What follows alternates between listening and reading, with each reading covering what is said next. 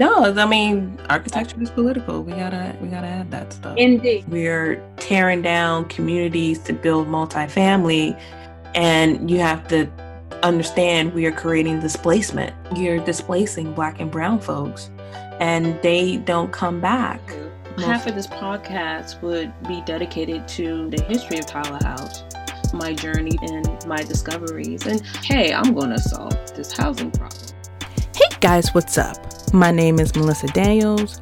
This is the Architecturalist Political Podcast where Black and brown folks talk about architecture. I hope you enjoyed this podcast and be part of my storytelling. Rochelle Mills is the president and chief executive officer of Innovative Housing Opportunities, or IHO. The mission of Innovative Housing Opportunities is to enrich communities by providing high-quality, affordable housing where residents can thrive, develop healthy habits, and achieve success and stability. IHO's California development portfolio provides housing to a wide variety of residents, including seniors, families, foster youth, veterans, those living with mental illnesses, formerly unhoused, developmentally disabled, and other special needs and mixed populations. Rochelle brings a diverse background, including architecture, community planning, and program development to IHO. She is responsible for overseeing the growth and implementations of IHO's vision, portfolio, and long-term impacts. Before joining IHO, she was a partner in Mill Studio, a design firm, and the founding director of ArchiTours. During this interview, Rochelle actually flipped the script, and I thought about removing this portion of the interview, but it gives an insight of who she is. She's very personable. Like I explained in the episode, this is dating. We are figuring out and trying to get to know each other as you are also getting to know us. She was a co-contact, and when I get these, it's always a lovely surprise. Like I don't know where this journey will take us, as I mentioned again in the episode, but it was a lovely journey. I really enjoyed getting to know Rochelle and just her level of perseverance. When I talk about persistence, and I titled this episode "The Importance of Persistence" because I learned something in talking to her. Becoming CEO was not an easy journey for her. And even she went to architecture school, so she knows about our struggles. And I also think about how enriched her life is. All of the lessons and information that she knows thus far. And, I could talk to her for hours, just picking her brain at what she thinks about certain things and how wise she is. She was definitely a treat, and I hope you see that as well. So, short and sweet, guys. Here you go. I'd love to ask you, what are your most successful podcasts so that I make sure that I stay in the spirit of it? What makes you think, okay, that was well done? When I get emotional? I don't know. I can bring any of that to you. You're like, oh my God, you said it's trends, if you were a TikToker and have 3.5 million followers, yeah, my numbers are really high, but this is a love project. This is a passion project. So how did you get started? I mean, I know I'm not supposed to be asking, but I'm just... No, this is great because, again, we're getting to know each other. We're dating a little bit, minus the food, or movie, popcorn. Exactly. So, long story short, I was bamboozled by architecture. So I grew up in the housing project, and I thought that architecture would be able to solve the housing problem, make my living conditions better. And then I went to school, and it didn't happen. And I'm excited to talk to you because you are doing something that I've always wanted to do.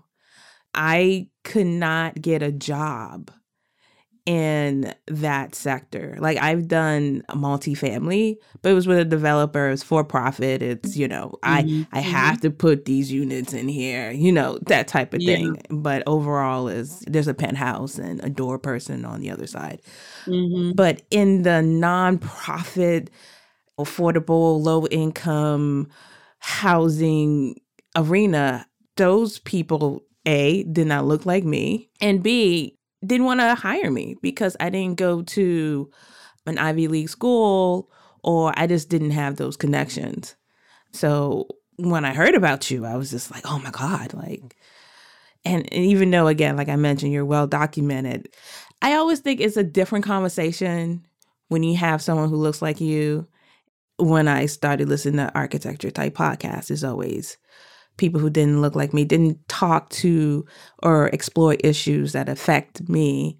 And when they do have a Black and brown person, it's like David Adjaye, like somebody super He's famous. the one that represents, everybody. Versus, and then every other mediocre architect is on that podcast. And like people I've never heard of. And, and I'm like, there are a lot of mediocre Black and brown people that I love to hear from. Yeah. It's interesting. When I was really young, I remember when I decided I wanted to be an architect. And my parents had taken me and my sisters to a museum, and there was beautiful miniature furniture. And I thought, oh my gosh, I want to do that. I want to build miniature furniture. And then I started to think about it, and I thought, well, then I need to build the environment, because why would I build miniature furniture and it's not a miniature setting to put it in? Well, I will do that. That's what I'm going to do. And then I thought, well, if it is that fantastic, then it needs to be full size and people can live in it. That's what I'm going to do. That's what I'm going to do. And I asked my parents, what is that? And they said, well, you can be an architect.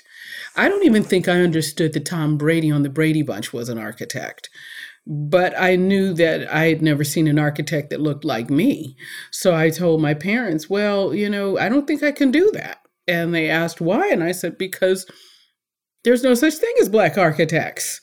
And, it's funny because you don't realize that children are thinking those things. And I remember the horror on my parents' faces. And so we lived down the street from a Black funeral home, Angelus Funeral Home, and Paul Revere Williams was the architect of that.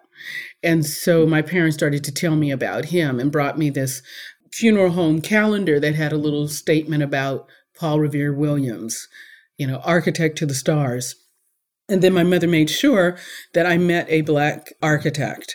And it's interesting because the Black architects that she introduced me to were struggling architects. And so you'd go into these little offices and they'd have rolls of drawings around, and their offices weren't these sexy, beautiful, light-filled palaces. And I remember thinking, maybe I don't want to do that. When I got to high school, everybody was pushing that Blacks need to go into engineering. So whenever I would say architecture, they'd say, oh, you mean civil engineering? And I'd say, no, I mean architecture. Oh, you mean electrical engineering? No, architecture. Well, it turns out, Rochelle, there's a school that does architectural engineering. And that was the road. If you didn't want to become an athlete or a movie star, you were going into engineering, engineering or computers, because that was where Black people needed to be. And so I ended up going to Washington University in St. Louis. And I said to my professor, we're doing all this design work, and where's the technical aspect of it? And he said with such disdain, do you want to be in a technical school, or do you want to be in design? And I just, the way he said it was like it was just a bad taste in his mouth. And so I would be an idiot to say, I want to be a technical architect. I wanted to be a designer. And I saw a picture of Frank Lloyd Wright with the cane and the cape, and I said, doggone it, I want to be in stilettos on the job site, completely inappropriately dressed, but telling people how it's going to be. That's what I want to be. That is how I came back to Los Angeles, because I met my husband, photo behind us, and he had a position in South Carolina, and our parents said, oh, babies, you can't come to South Carolina. In addition to the whole racial thing, they're not going to hire you to design the stuff you guys are designing, except in California. So you got to go back there. So I came back home and we started our journey. I ended up going off on my own because we were both working for the same studio. And when I went off on maternity leave, I came back and there was a downturn. And in those few months that I was gone, my clients were gone. And like you, I couldn't get a job. In fact, I will never forget a client. I was doing kitchens. I love to cook, and I was doing kitchens. I wasn't doing homes, I was doing kitchens. And my client said to me, "Oh, I hope I don't offend you," which means you're about to be offended. "Oh, I hope I don't offend you, honey. But you understand, you don't look like an architect. Will your husband have a chance to look over the drawings before you bring them over?" The thought that she could say that and think not only was it justified that she could say it, but it was unjustified that I could be offended by her saying it, really caught me off guard. So that when I lost my job, it was hard to look for another job because I didn't want that. "Rochelle, I'd love to hire you, but is your husband going to be able to look over your work before we do?" So I went off on my own. Eventually, he came and joined us, and we had Mill Studio. And later on, we created a company, Architours, so that I could, because I'm the kind of person that needs to be inspired in order to do the work I want to do. And so we ran that company for almost 20 years. But here's a funny thing. I just got to tell you this. I'm standing in front of a poster when HGTV was getting ready to come online. And I'm just looking at it with my head tilted. And unbeknownst to me, the producer of the series of HGTV was standing behind me. And he says, "What do you think about that show, that channel?" And I said, "Well, I don't know what it is." He said, "Oh, it's a show about architecture and design." I said, "Oh, well, I think I should have a show on that channel and then it would be good." And he said to me, "Oh, that's interesting, but I don't think you could make a series showing Black architects." And I thought, what kind of comment was that? And I said to him, "What makes you think that is all I'm capable of doing, but that it wouldn't be of interest to anyone?" It was surprising that was his gut reaction. Mm-hmm. That was Mm-hmm. gut reaction. I said, you need to see what people are doing because I don't know what you're thinking we do. And so I went to show him some of my work, some of my friends' work. I'm in the National Organization of Minority Architects. And he said, "Oh, well, then I'd like to feature some of that work." And my thought at that point was my responsibility, and I never did get licensed, but my responsibility is not to demand that people take me seriously, but to show them why it is their loss that they don't. And that's where I feel I am in affordable housing, is now I actually get to hire the architects and I get to show people. Not demand that you take us, again, seriously, but I get to show people. People always say, you guys' work always looks so great. And I get to say, here's the team. The team looks like the communities they're serving. Mm-hmm. Right. That, to me, is a position of power that I never anticipated that I would be in. So going back a little bit, it was a necessity that you started your own business. Did you always have the entrepreneurship in you, or it was just like, I can't get a job, I don't want people to keep asking me for my husband's? Yeah, I will say I was fortunate to have grown up in an entrepreneurial family by requirement. My mother, I remember when my mother was in her 40s, she was an at-home mom and had then gone out to work. And there were jobs that she had that just really excited her. But when she turned 45, she said, it's hard to get a job at this age.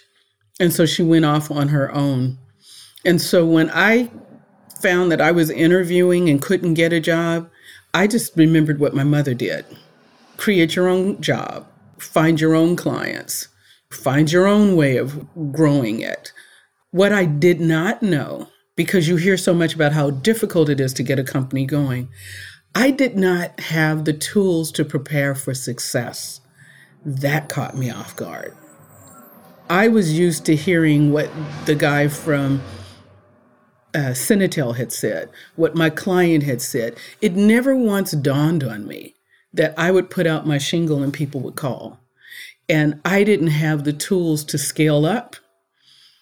I remember an unfortunate story. I remember I was getting my tour company off the ground, and I remember meeting someone who just was so excited about what I did. And he said, Rochelle, I'd love to host a party and invite all of these leaders in the arts field to come and hear you. Because they'll get so excited. Here's the thing, to this day, it's one of my most cringeworthy moments. I had never known how to speak to a crowd like that. And I didn't know how to tell him, I need your help. I need a mentor. I need you to be my sponsor and walk me through this. So guess what I did? I didn't go. I just didn't show up. And the next day, he was so hurt that he had put this dinner party together and the guest of honor never showed up. But he could see in my eyes that I was in over my head. And he didn't make that mistake again. I don't want that to happen to anybody else. I want to make sure that people don't count themselves out. We've got to teach each other how to be successful. And I think what we've done is done a good job of teaching people to anticipate failure, but not how to plan for success. There came a time in my company where we were on cable, we were in magazines, we had clients coming from overseas. It was me and my husband. We needed to scale up. I didn't know how to scale up, and I didn't have anyone I could go to say, here's what you need to do.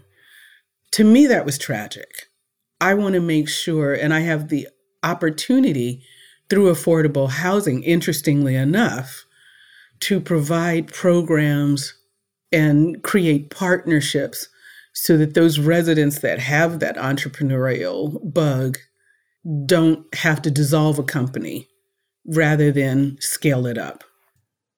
How was that transition from being what you are now to what you were back then? So ArchiTours to now IHO.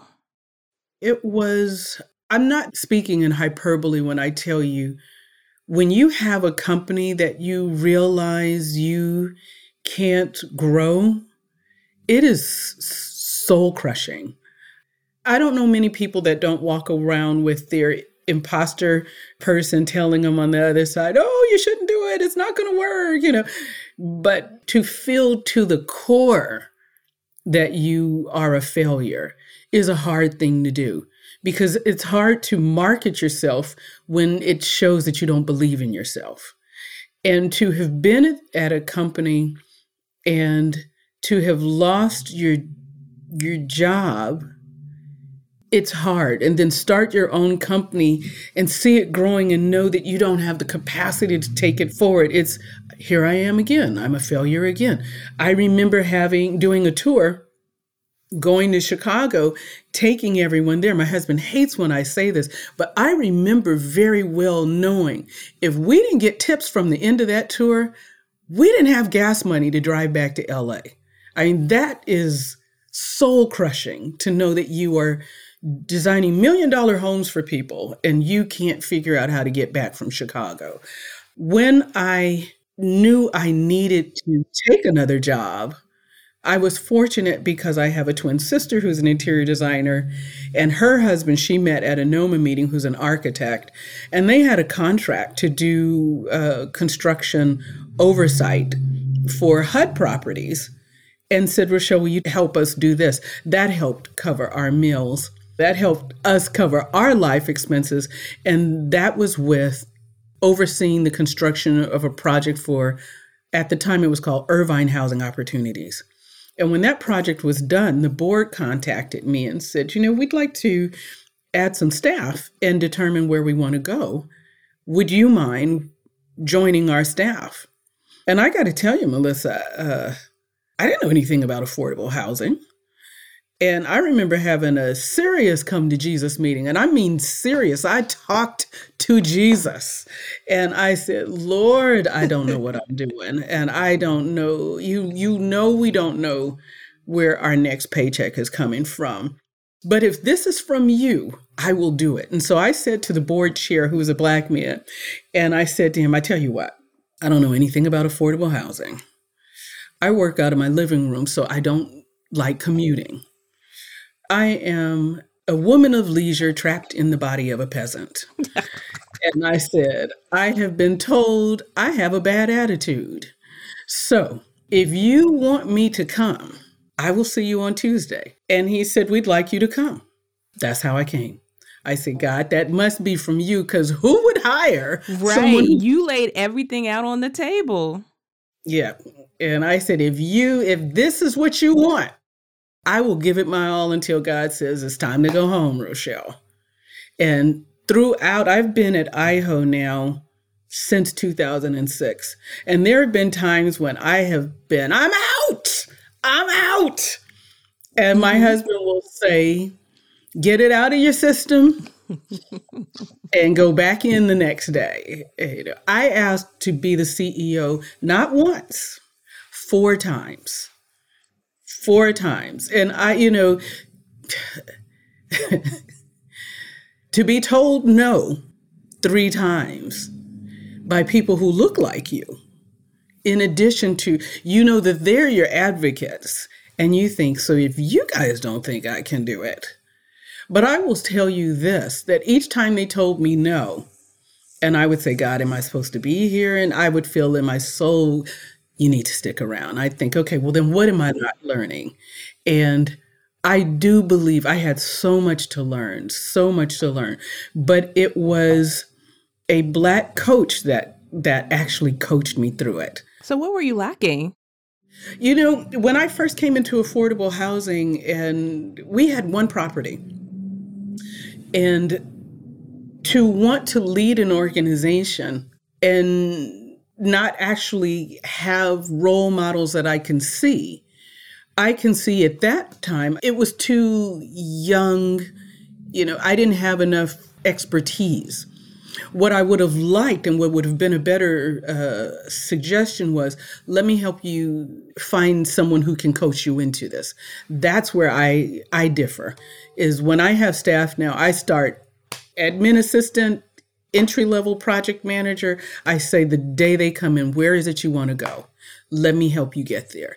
If it's not with us, let me help you get where you want to go. If CEO is where you want to be, let me help you chart that path. And I am sincere with that, because I don't want to happen to somebody what happened to me at that dinner party, where they're so intimidated they just don't show up. And I find what people of color will do is they will chart out a 10-year path. I want to be the CEO, but I'm going to do this, and then I'm going to earn my marks, and then I'm going to do that. And hopefully over time, they will see how much value I brought. Someone from a different community will say, I want that job because I think I'm bad enough to do that. And then we will say, how did they get that? Because they asked for it. Qualified or not? Qualified or not. And in most of the time, not. Not. And you are asking for these incremental increases in your salary. A story a friend of mine gave me that has burned into my head, and I hope your listeners take this to heart. He worked for a bank. He would tell people when they would tell them how much they loved him, put it in writing. So he had the proof he was an excellent asset. But he watched as people constantly got promoted over him. After, and I remember him saying it was about 2 years, he finally got fed up and went to his bosses and said to them, "Why are you promoting all these people over me?" And their response to him was, "We were wondering how long it was going to take you to ask." We can't want it more than you. If you don't advocate for yourself, you can be mad from sunup to sundown.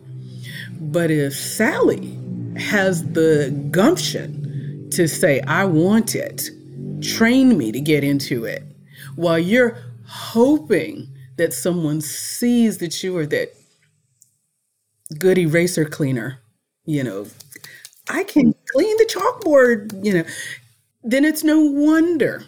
People have told me all the time, they can start men and women off with the same salary. Men are going to ask for a raise far more often than women. We've got to get to the point where we do that. And my job as a CEO, and I believe this wholeheartedly, is when somebody comes to me and undervalues them, I don't hire them at the discount rate. I tell them what their value is and have them advocate for the rate that I'm going to pay. Because again, they may not stay with me, but when they leave, I want them to have that same fire that Sally has, that same kind of audacious arrogance that is supported by the talent to be able to say, "Here's my value. Here's the price tag for my value." So why did you stay? I stayed purely because I felt I was supposed to.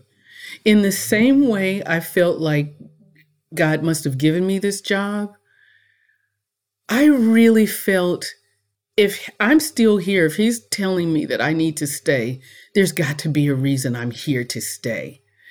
When I got the position of CEO, I will never forget, it wasn't a given. I had to interview 3 times. And in the meantime, I had really become cynical and a little bit angry. And I started a group called Strong Black Tea. And it was a group of Black women who I admired. I didn't even have the courage to speak to some of them, but my daughter had challenged me and said, "Mom, who is your support system?" And so I said I didn't have one. And she said, "Well, what are you going to do about it?" And I said, "Well, what can I do about it?" She said, "Create your own support system." So I wrote down all the women I admired, all the women who looked like me, who I admired, whether they were my same level or far ahead, and I invited them to tea. And the point was that our goal was to sit down and everybody had time to just completely brag. Tell us all the fantastic things you've done, all the things that you are so proud of, but you don't feel safe and comfortable to say. And so we went around the room and we all talked about it.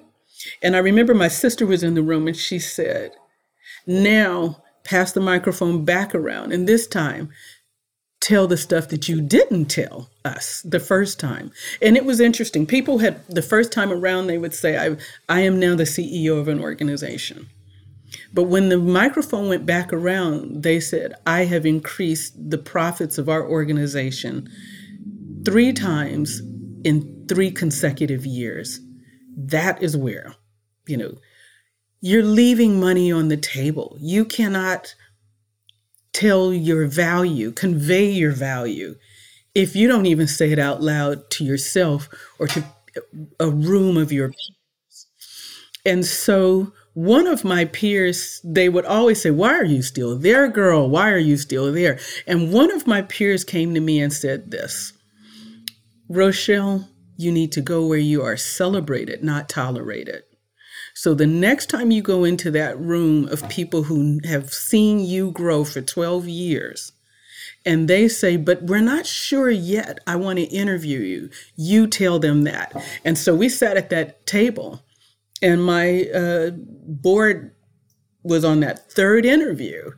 And I said to them, this is where I get off the ride, because you have seen my capacity.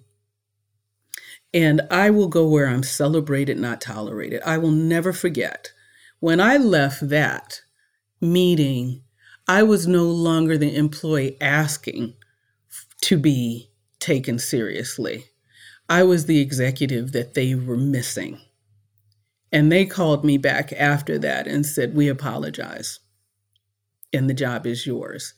I think it was my mindset. I needed to be convinced myself that I was the right person and to be able to say it and be willing to walk out.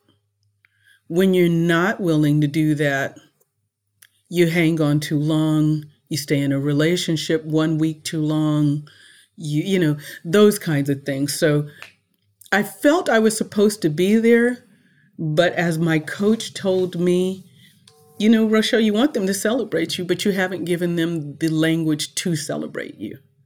Learn how to tell them why. And when I learned how to do that, it was interesting. People will parrot back your value. You will say to them, you know, I can do this. And they will say, you will hear them say to you or to other people, do you know this is the person who did X, Y, Z? And I think, my gosh, I didn't tell them. I assumed, as my friend did, you can see all the hard work that I'm putting in. You know what I'm doing. Maybe they did, but it was infinitely easier when I wrote the script for them. Then they can tell me. Wow. The things you've experienced all throughout, from WashU till your position, when you first became head of IHO, how has your mental health been? And I know it's in stages, obviously, but Yeah. just the discrimination part. And we don't talk about this, even the misogynistic part of Black men, to be quite honest with you too, because you're a Black woman. Yeah. How? Like, how did you handle it? My mother and father used to say something. Again, it didn't make sense when they used to say it. They said, you'll take it until you don't. You know, at some point you get to the point where you realize, I'm not asking for permission. I'm just letting you know, you know. And when you get to that point, you realize that it's 90% of how you carry yourself. That other 10% is what you are giving over. You're giving that away. And there are moments when I will find myself working myself to the back of the room. You know, I can tell that I have, you know, that something has happened or I've gotten intimidated, and I have to, you know, one step at a time. How do you eat an elephant? One bite at a time. And I will have to work myself, and I'm talking literal, work myself out of the corner of the room and move myself forward and move myself forward. And my sister used to say, one of my sisters said, you know, where are you standing in the picture? Are you in the center of the picture, or are you in the corner? Because the corner can get cropped out. And I was always on the corner of the photo. And so I was always cropped out. And it takes a lot of attitude to work your way into the center of the photograph. But I have to remember that, you know, when sometimes I will say, oh my gosh, I'm in a group of folks and they've done all of this, and who am I? And I will think, okay, I've moved myself to the corner again. I've got to move myself back. I've got to move myself back. Sometimes it's more comfortable and easy to do than others. And sometimes you can spend too much time wallowing in self-pity, and I do that. But we really don't have time. And I think about it the way my daughter says, what are you going to do about it? And I think, okay, Rochelle, I don't know how, you know, what my period of time is in this role, but in this role, I have the ability to affect change. And so I can only do what I can do. So the key is to not do it. I hope that doesn't sound simplistic, but what can I do right now with the contracts we have? And knowing people like me who have businesses like me, architects who have been in this field for 20 years and still don't have the contracts they would like to have. Well, guess what? I am now in a position to sign those contracts and to ensure that they are included in a partnership that gives them meaningful experience that they can use. We're not looking at tokens here. And so it really is, why did I stay that long? Why did I take that? Because I really felt that God had put me in a position to learn what I could so that I could do what I could. And so I will go to architects now.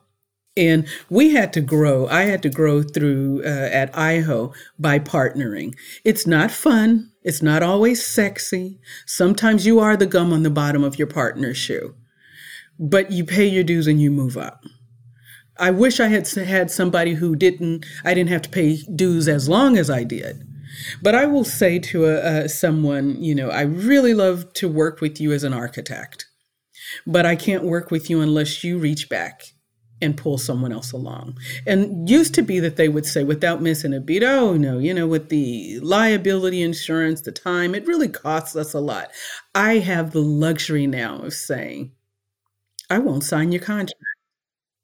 And before you put in Black Firm 101, let me read through it to see what their role is. That whenever you are doing your marketing, that their name has to go with it.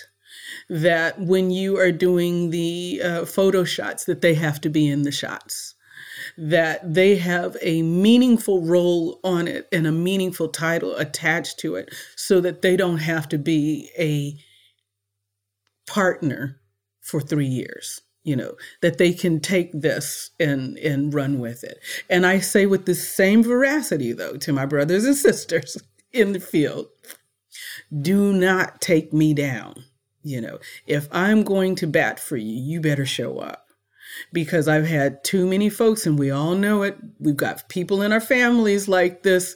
They will, but Rochelle said, but put your name in it real quick. Yes, and I will say, you have got to perform. We are all trying to move the needle. You screw it up, you screwed it up for all of us. Mm-hmm. That's the unfortunate thing, is we're still in a position that one messes up, the house of cards falls. So we all have to do our part. But I love that I stuck around long enough to make sure that I'm checking for folks, that I'm looking for mid-career men and women who want to get in this field. And I've got the ability to either hire you or to connect you to someone to make sure your resume doesn't move to the bottom of the stack. I think that is an incredibly powerful position. Mm-hmm. And though I don't sign the drawings, I still get to wear the stilettos in the photographs at the construction site. So I haven't lost what the vision of the 8-year-old Rochelle wanted to be. I want to switch gears and talk about architecture. Sure. This design of your portfolio type. I've noticed that this whole thing of gentrification, they go in the neighborhoods and because it's cheaper, and then they flip it, and then all of a sudden rents are $5,500 a month. Yeah. The thing about it, besides the economic aspects, but born and raised in DC, Chocolate City, now it's formerly Chocolate City. We're trying to bring it back. But you walk and you notice that doesn't feel the same, doesn't look the same. Granted, yeah, things do change. But if you go across, Old Town or, somewhere in Virginia, 1 or 2 buildings maybe, but it's, you understand what I mean? So, or even Georgetown. Georgetown still looks like Georgetown. Yeah. For whatever reason, there's no multifamily in Georgetown because they fought hard. So my point is that the aesthetics. And it doesn't look like, and California is different than East Coast. Like West Coast I feel like is more progressive in their design than somewhere here in the Northeast where it's more brick, more traditional, Yeah. colonial Yeah. style. So in looking at a site and building on it, are you thinking about how we aesthetically trying to make the community Oh, more? gosh, yeah. It's interesting because I do think those periods of time when I wanted to get out, that would be what brought me back. I would think to myself, well, who else is going to make sure that we don't get boxes with a splash of color, a touch of whimsy in our neighborhood? And you've got lower income people living in something that everybody can drive by and say, but those are those people. Who else but someone who came from an architecture background, who understands how placemaking and the creative component of it, how it really uplifts a community. So those were the kinds of things that kept me where I am. And when we take we take a look at a piece of real estate, that period of time when I did architours is so important to me. And it took my team a couple of years, the team that I have right now, to get it. Because they would always say, oh my gosh, here comes Rochelle with the architecture and the shapes and the style and it's costing. And we did a really interesting exercise. We had a project that we had done, which by all means is beautiful.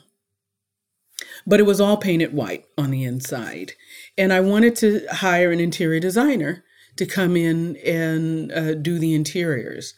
And oh my gosh, the cost of that. And, remember, Rochelle, we're doing housing for low-income people. We can't spend the money. I said, but the cost of the well-being of people will cost us more to not do this. If Who's people saying this? are not, truly my staff is saying it. The Wow. policymakers are saying it. The funders are saying it. But we went back, we massaged the budget, and we had a second interior designer come in. And this time added accessories, color. On the exterior, we added some, we took care of the landscaping, etc. And we took photos from the exact same positions.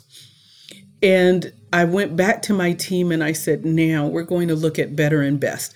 Yes, this is better than what most people have, but was it the best that we could do for the resources that we had? And we went and we talked through each photograph.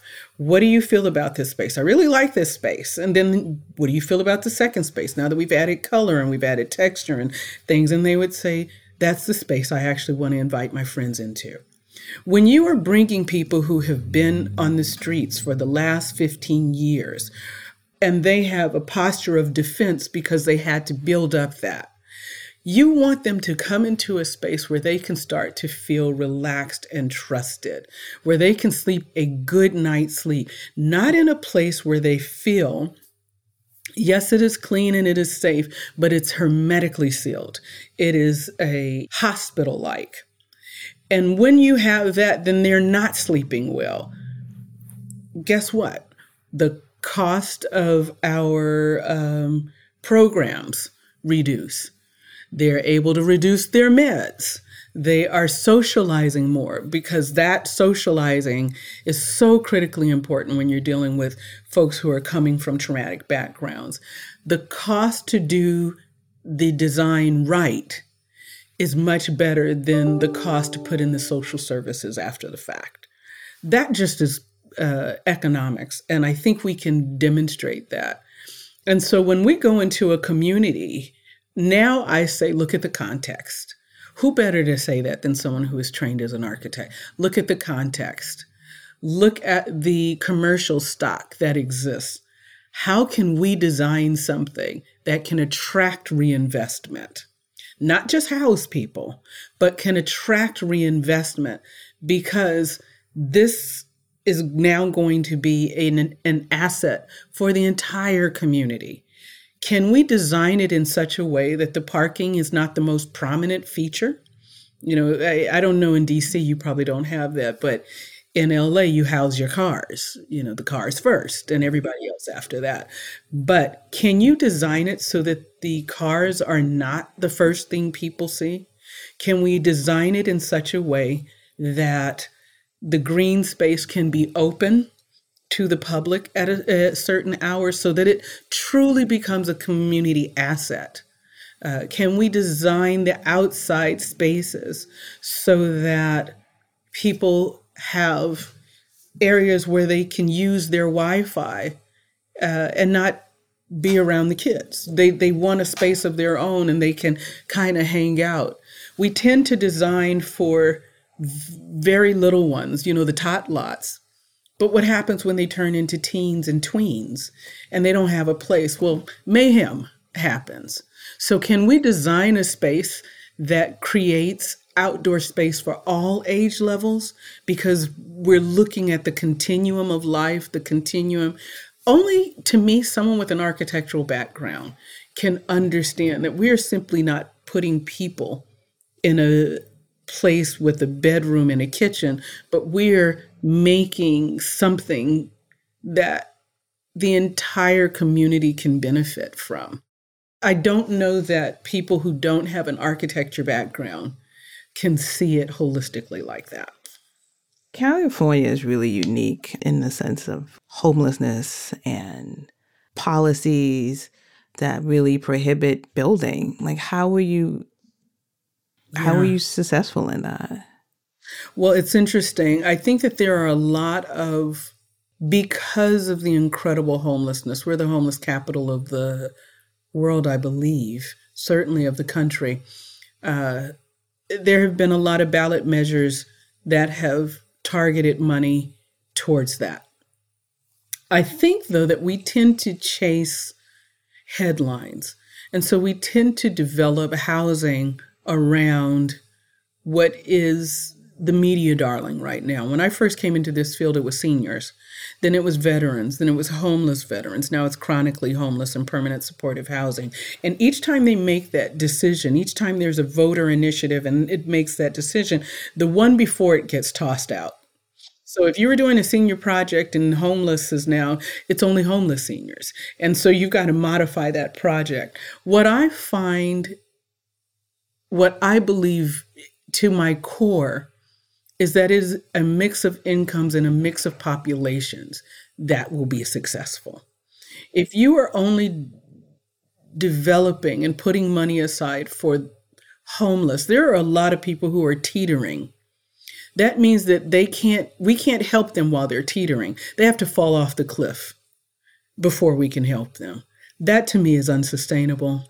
I don't even think, I think it's inhumane.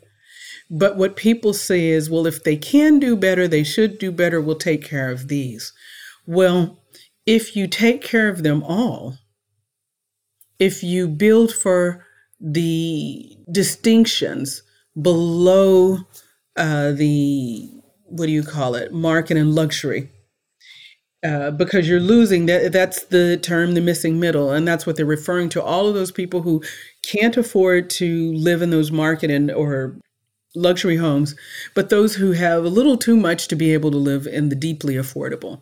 But if you could put it all together, imagine that, you are a person who doesn't know that you could do better because you have, like I had talked about, you're beating yourself up every day over the bad decisions you've made.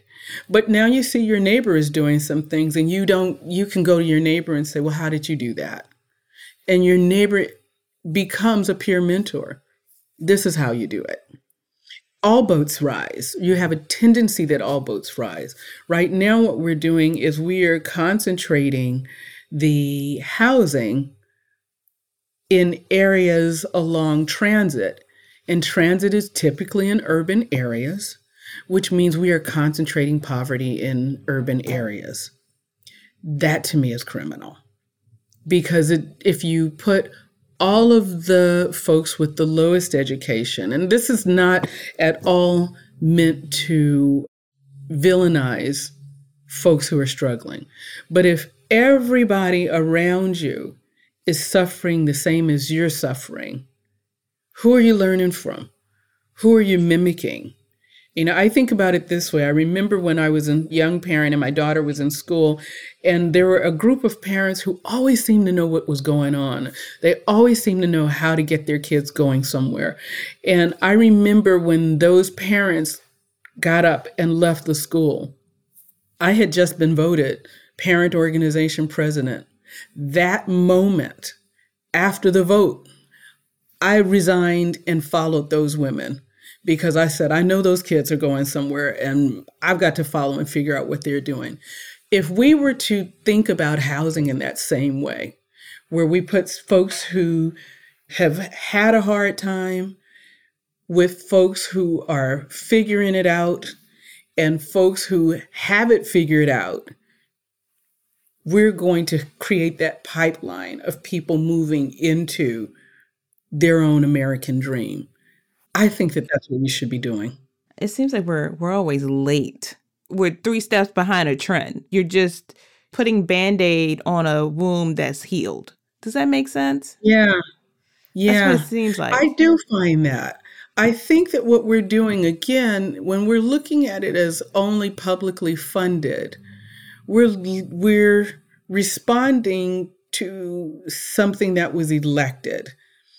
And the election is around what the crisis was or the fire coming up to that election. So by the time somebody gets in and the vote is made, we're addressing a problem that was probably 2 or 3 years old. We're not set up with public funds to be able to address it and course correct in real time. That's where I think putting public and private resources together is important. For our organization, we talked about what we could do if we had our own money. And a lot of organizations are thinking the same thing. And so we've now created what we call a housing innovation fund, where we're trying to attract private capital so that we can take those projects, those passion projects, those things that we know the communities are asking for, the solutions that we're looking at in real time, those equity decisions, incorporating technology, all of those things we can do with private dollars, but you can't do public dollars because those decisions were made and those rules were put in place hoping for a good outcome. I mean, it really, I don't believe anybody was trying to do something inappropriate or improper or stupid even, but it is baked into that system where if we've got public funds and we're trying to pull the project together and we have gone to great lengths and spent hundreds of thousands of dollars to design a project for this particular funding source, only to find that as we're getting our application done, the rules changed and we're no longer eligible. I want to take that uncertainty out of the equation by attracting our own private dollars so that when we say this is the project that we would stake our reputation on, we know this is what the community has asked for and what makes the most sense and what is beautiful architecturally and what, the social services that go with it and all of that, that when the rules change, we can say, well, that's okay. We can write our own check. We can move this thing forward. I think that we can't do it. We cannot expect a public process to be able to move in real time because it's just not set up that way. So it's never going to serve our communities as well as it could. I love our conversation and I need to be aware of your time. So I could talk to you for hours. I could let you talk. I got a gazillion other questions. You reel me in, girl. It's been such a pleasure. I know you now. Like you're cool peeps. Well, I love that you put the platform together. I mean, the fact that you are passionate about it, to get the voices out there. That's half the battle. Thank you. Thank you so much for coming on. Absolutely. Thanks for tuning in to Architecture's Political Podcast. I hope you enjoyed this episode and found it informative or at least entertaining. If you like what you heard, please share with others. You can also connect with Arcus Poly on social media, currently on Instagram as well as Facebook and Twitter. For more information, visit us on our website. It's arcuspoly.online, ARCHIPOLLY.online. I also want to thank our loyal supporters who have been with this podcast for at least 3 years.